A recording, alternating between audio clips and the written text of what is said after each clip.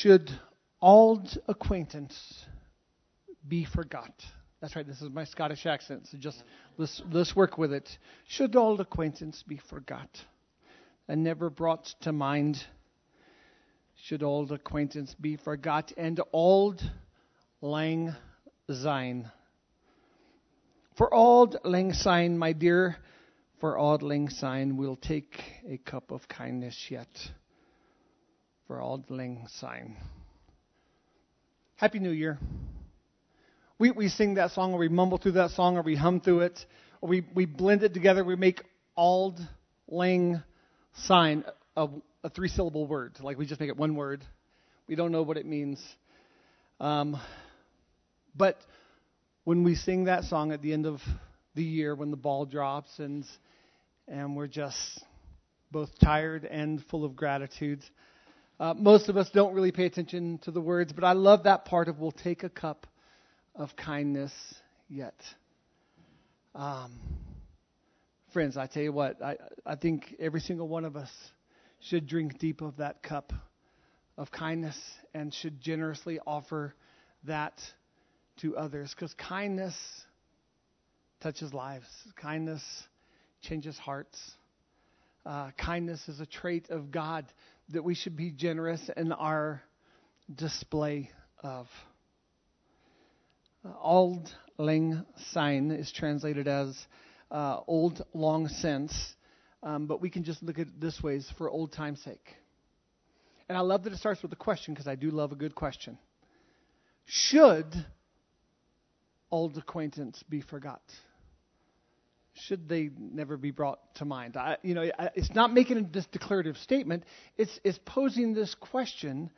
And then if you listen to the rest of the song, it brings it back full circle, and it says, no, we should be embracing old friends. We should be embracing new friends. I love that there's a line there that says, I'll buy a pint and you buy a pint. If you look at the original Scottish. And this song is old. This nostalgic phrase of auld lang syne appeared in Scottish song as early as 1588. We see that there's record of it in song as early as 1711, the song that we know.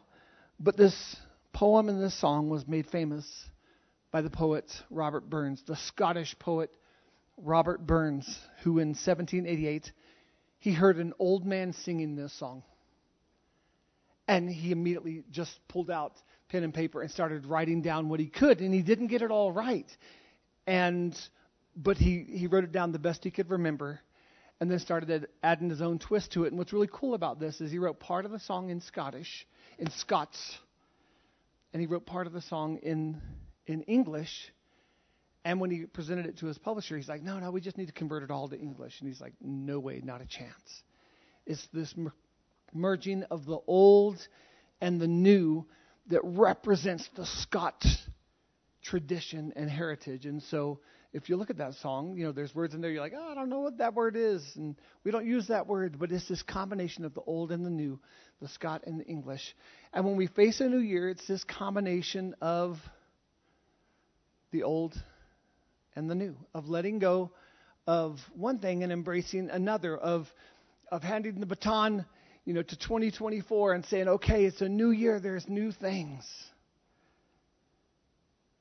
God has new things for you today. And not because the number changed on the end. Not because it now says 2024 on our iPhone. God has new things because He is a God of redemption. He is a God of renewal. God has good things for you today if you'll receive them.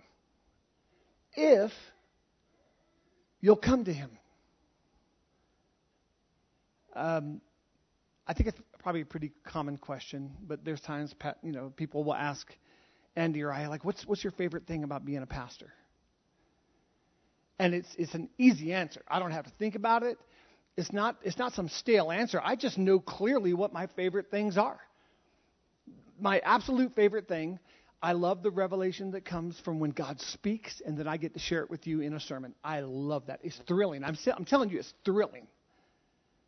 that spending time with God in His Word and chewing and meditating, and then all of a sudden the Holy Spirit just makes something come alive, and I'll normally like shout or something like, "Come on, are you kidding me? Are you kidding me? That's awesome.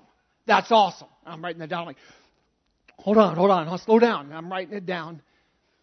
And then I get to pray through and kind of work it through, and it comes in the form of a sermon. And then the second part, I love y'all. I love people. I love encouraging people and pointing them to Jesus. I love building relationship. I love taking the risk of friendship. And I love seeing the fruit that comes when we take the risk of friendship. So those are the two favorite things by far.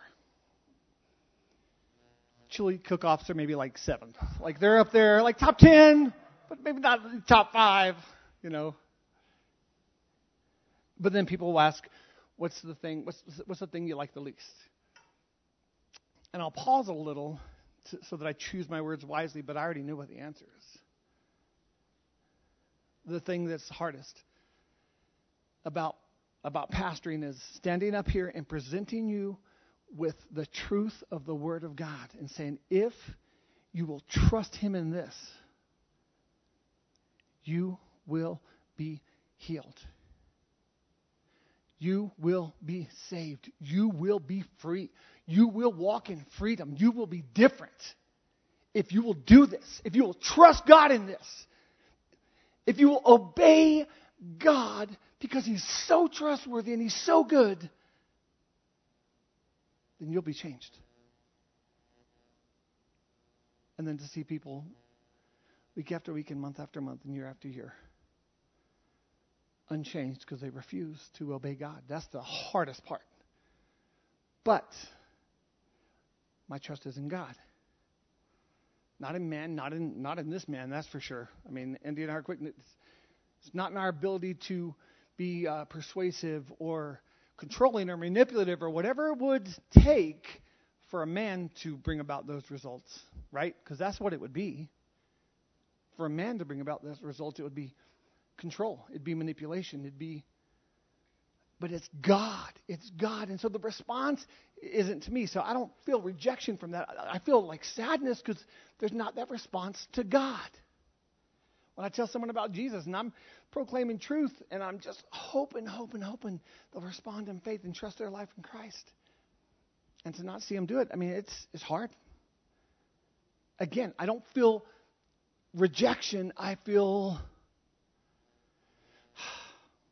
a little bit of sadness because I know who our God is, and I know if we'll trust in Him and if we'll follow Him and if we'll live for Him, the good things that He has. And so, friends, I hope you'll receive the things that God has for you today. 1 Peter 5:6-7 says this: humble yourselves, therefore, under the mighty hand of God,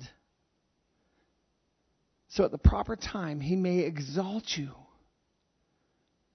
casting all your anxieties on Him,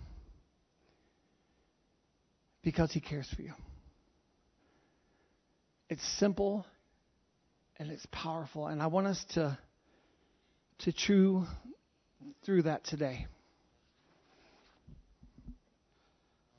But before we do that, I want to put on a backpack.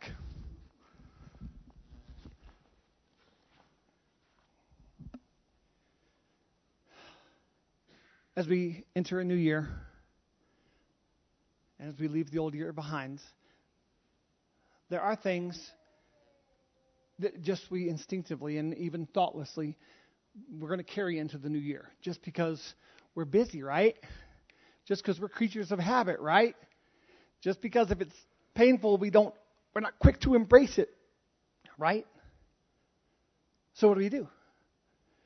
We just throw it on, and we just keep plowing along. We just continue without thought to what it is that we've carried from last year to this year, from last season to this season.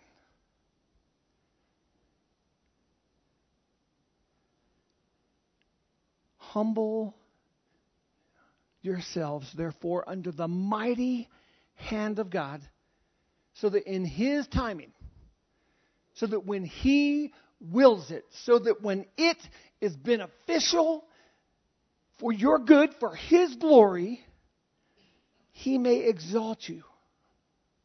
Friends, I want to encourage us with this right now. When we humble ourselves, the result is always God wanting to exalt us.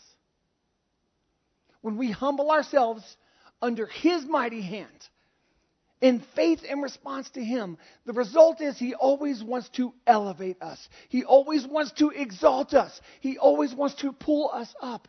He always wants to recognize us. And He asks something of us. Casting all your anxieties on Him.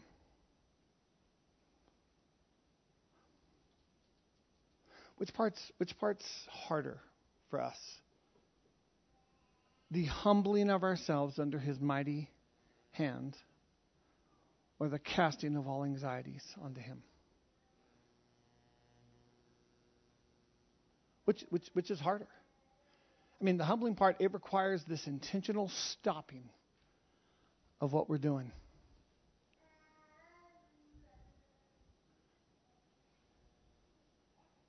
And it's not humbling, it's not groveling, right? It's not like groveling. It's a recognition that we're under His hand, and so we empty ourselves and make ourselves lower. Because we know He's got something He wants to do, He wants to give, but it can't be given in a state of pride and self-reliance and self-strength. What God has to give, it can only be received with us in this place of humility and trust and a recognition of His bigness. Casting all your anxieties on Him because He what? Because He cares about you. Because He cares about you. He cares about you. Our God is good. So you may be asking, so is this like a formula that we're to follow? Yes. Yes, it is.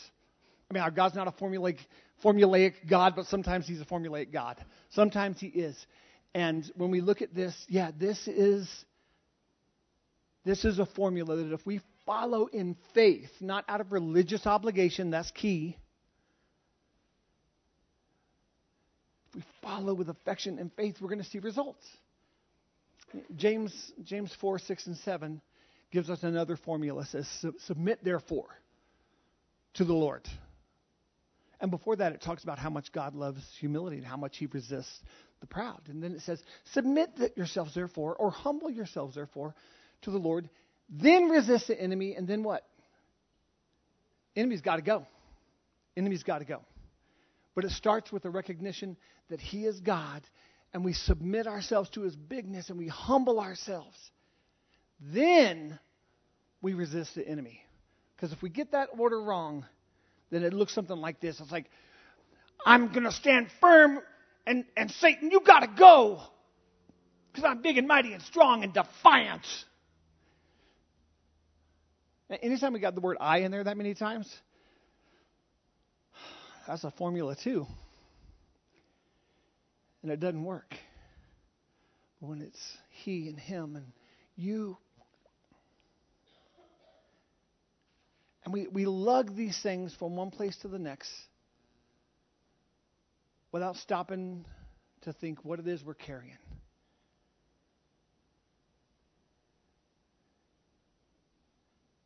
And we get so used to carrying things that we forget how heavy they are. Right now I'm doing physical therapy for my left knee. I heard it when I was playing college football, and then just over the years, you stop doing things like stretching.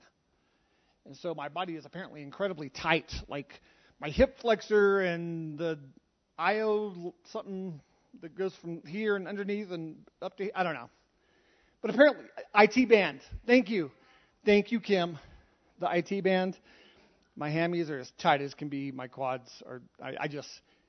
So I've been stretching like twice a week when I go to physical therapy. It's somewhat painful. I'll get a bike. I have a bike. I just need to ride that bike. Bicycle man. Because I just stopped doing things, and so now my knee hurts because other muscles are tight, and I just started living with the pain, right? And then all of a sudden I start, get out of the car and I limp a little, and Kara's like, "What? Why are you limping?" "Oh, my knee hurts." "Why does your knee hurt?" "I don't know."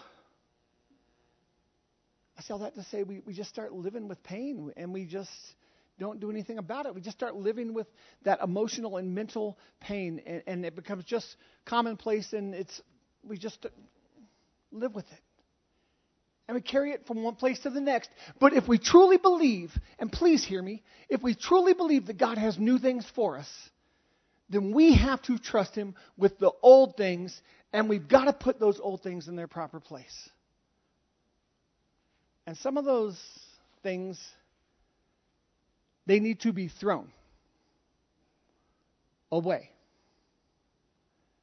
They need to be thrown away.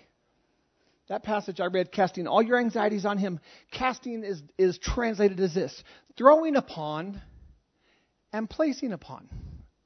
Both. Throwing upon and placing upon, and those are different things. See, if I were to throw this to Craig, that would be one action. And if I was to place this upon Craig, that's another action. There are things that we are to throw away to Him. Because He says, "Give them to me, cast your anxieties upon me, cast your cares on me." And then there's things that we are to place in Him. Because see, not everything's garbage. Not everything's trash. There's also precious things we carry around that aren't trash, and they're not deserving of being thrown in the trash heap. They're precious, but there's some things it's time to let go. There's things that say, "Lord, I give this to you, and I trust this to you." Because I'm torn. I'm torn about it, and I don't want to be torn. That word anxiety, that's what that means. It means cares, and it's from the root word to be drawn in different directions. To be pulled in different directions. "Oh, I'm conflicted. Lord, I want to do this, but I also want to do this. And Lord, I want to do this, but I'm also a pretty selfish sucker. And Lord, I want to do this, but Lord, also I'm pretty proud. And that would be a lot of work to do it your way." And we feel conflicted somewhat. That's why the humble part there is pretty key. I don't even know what's in here. Would you guys excuse me for a second? I just want to... Oh, man.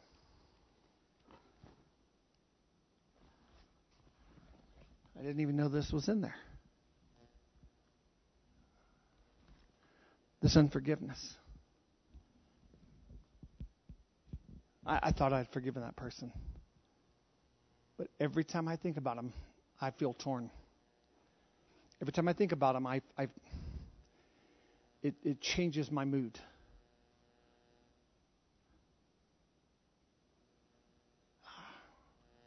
I don't even know how long I've been carrying around that for. Lord, I think this isn't precious to me. Lord, this is garbage.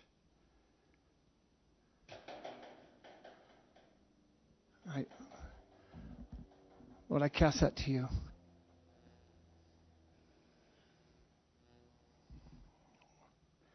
I'm afraid to even look what's in there. I don't even know how pride got back in there. How did pride get back in there? Because I've repented of pride so many times. And I've bowed my will to His will so many times. I don't even know how it got back in there. I don't. But I'm not going to carry it into this new season. I just feel by your Holy Spirit that's. So, Lord, I take this pride. And it doesn't benefit me, and I throw it away.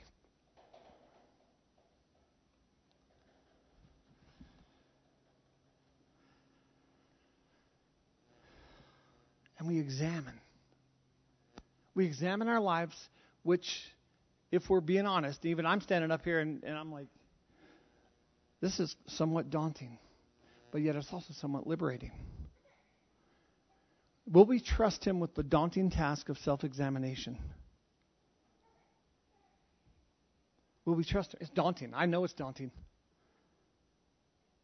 Will we trust Him with that task of self-examination? And when we look in here and we see self-loathing, and when we see self-hatred, I'm telling you right now, this isn't supposed to come with you into the next season. It's not supposed to come with you into the next things that God has for you. And if you've got self-loathing and self-hatred, it's got to go. But you're the one to cast it upon Him after humbling yourselves under His mighty hand, remembering and recognizing that He cares for you and that He wants to exalt you in the most amazing timing that's just going to blow your mind.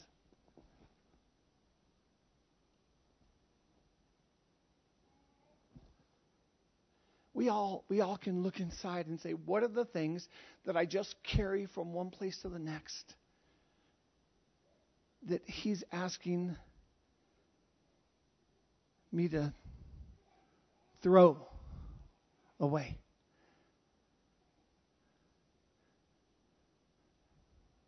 Unforgiveness, pride, self-hatred, loathing, lies, shame.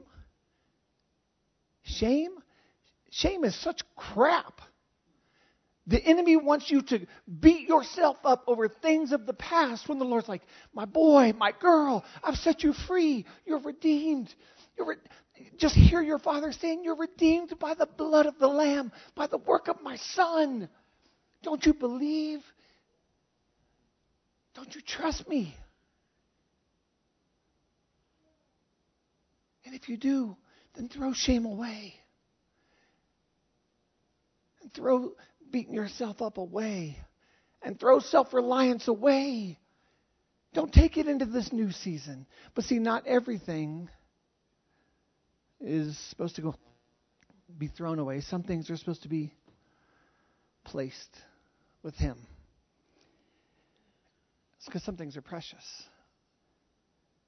There's some things that we've grieved long enough and we've hurt long enough, and He's saying, yeah, I just give me the grief. And God's saying, I'm going to take care of it. And He's so trustworthy. This container is totally different than this container. And God says, hey, I'll take it. I'll care for it. I will wrap it up. And it'll be precious to me because it's been precious to you. You got to leave it for this season. And once we place the precious things, I'll give you an example. I played college football, but when I played college football, I couldn't serve God because playing football was all about me. It was about validating myself and my self-worth and proving I'm a man and proving I'm strong and proving I have value. And so I had to walk away from football. But when I talked to my father about football, he's like, oh, I'm so proud of you. You were good at that.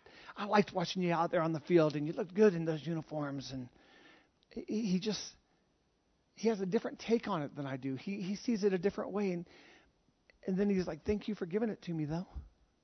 It's precious. Thank you. That didn't need to go in the trash. I took that, and it's in a special place on my shelf. There's some things we throw away, and there's some things we place in the caring and protective arms of our God. There's a difference, right? There's a difference.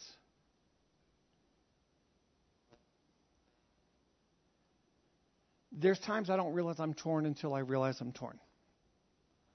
There's times I don't feel that I've been pulled in different directions until I'm I'm feeling a bit conflicted. And so you guys, this isn't one of those messages that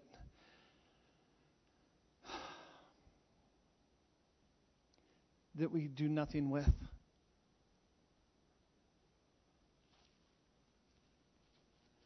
This is one of those messages that we respond in humility.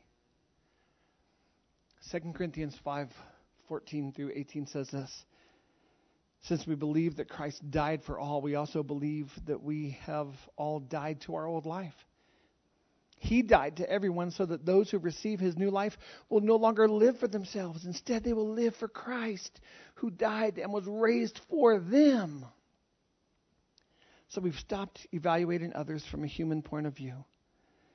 At one time, we thought of Christ merely from a human point of view. How differently we know him now. This means that anyone who belongs to Christ has become a new person. The old life is gone. A new life has begun. And all of this is a gift from God who brought us back to himself through Christ. And God has given us this task of reconciling people to him.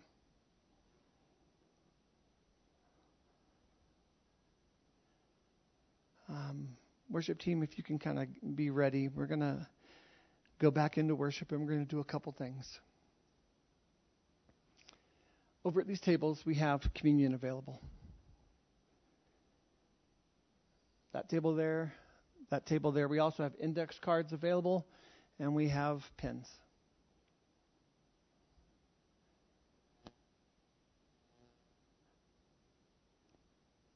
And we're going to worship the Lord in communion. There's a point when Jesus was talking to his disciples about communion, and he said, I've wanted to celebrate this Passover with you before. Passover. The Jews celebrated Passover. They celebrated their freedom from bondage. They celebrated their freedom from slavery. And now we, at the Lord's table, we celebrate our freedom from bondage and slavery through the completed work of Jesus Christ, right?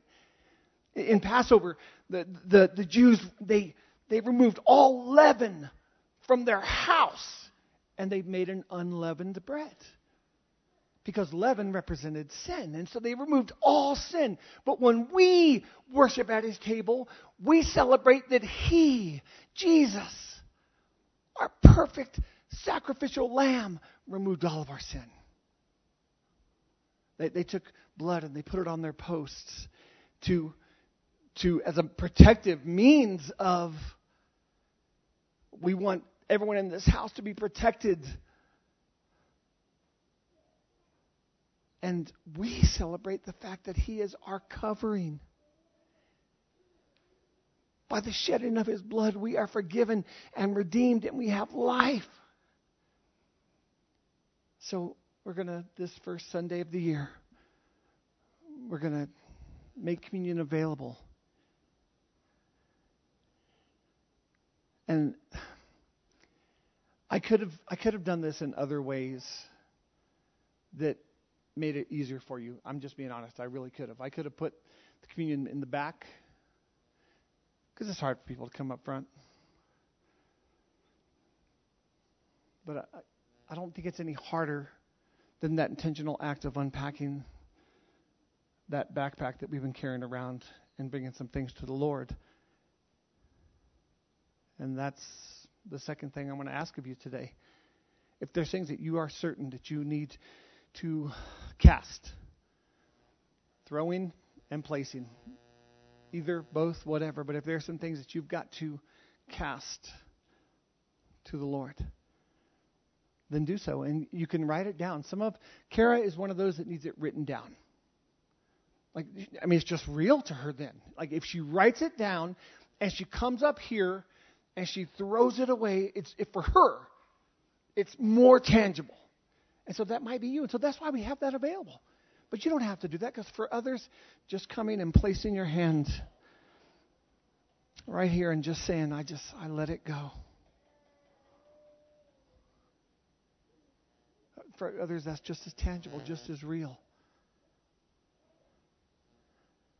For some of you, you might have to sit here and wrap the bubble wrap around you, and that's okay. Just to remind yourselves that he's good.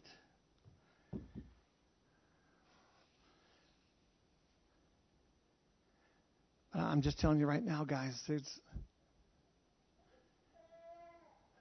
a response. The Lord is asking for a response because he has new, awesome, beautiful things for you. And some of the things He's asked you to throw, you're going to feel such a relief when you throw it away. And some of it's noisy and loud and yucky. And I mean, I thought about cleaning. I thought about wiping the trash can. I'm like, no, this represents the yuck. Will you trust Him?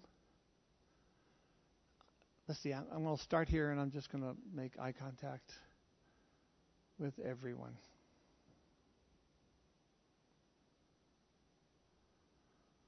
Don't look back there. I'm looking at you. Felix gets a pass, but he's so dang cute. Felix, you're so cute. Will you trust Him with all? Will you, if the Holy Spirit hasn't already, and worship team, y'all can come on up. If the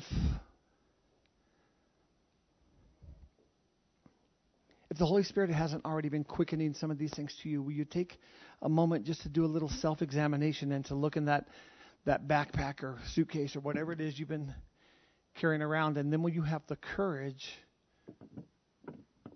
to humble yourself before Him and cast your cares upon Him? And I guess it's that humbling part.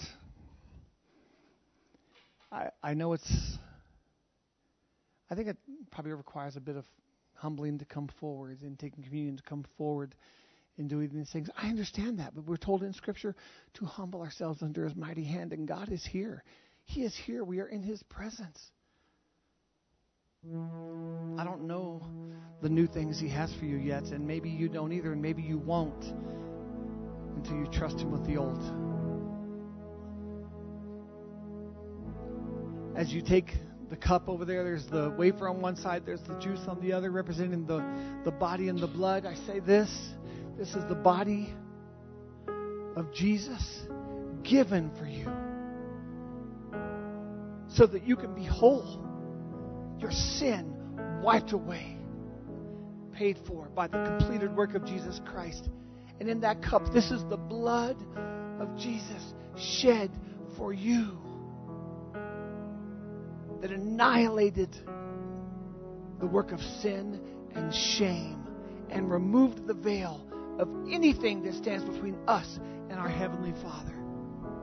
So as you receive that bread, as you receive that blood, as you receive those elements, do so in worship and gratitude. It's a beautiful place to start this little moment of humility.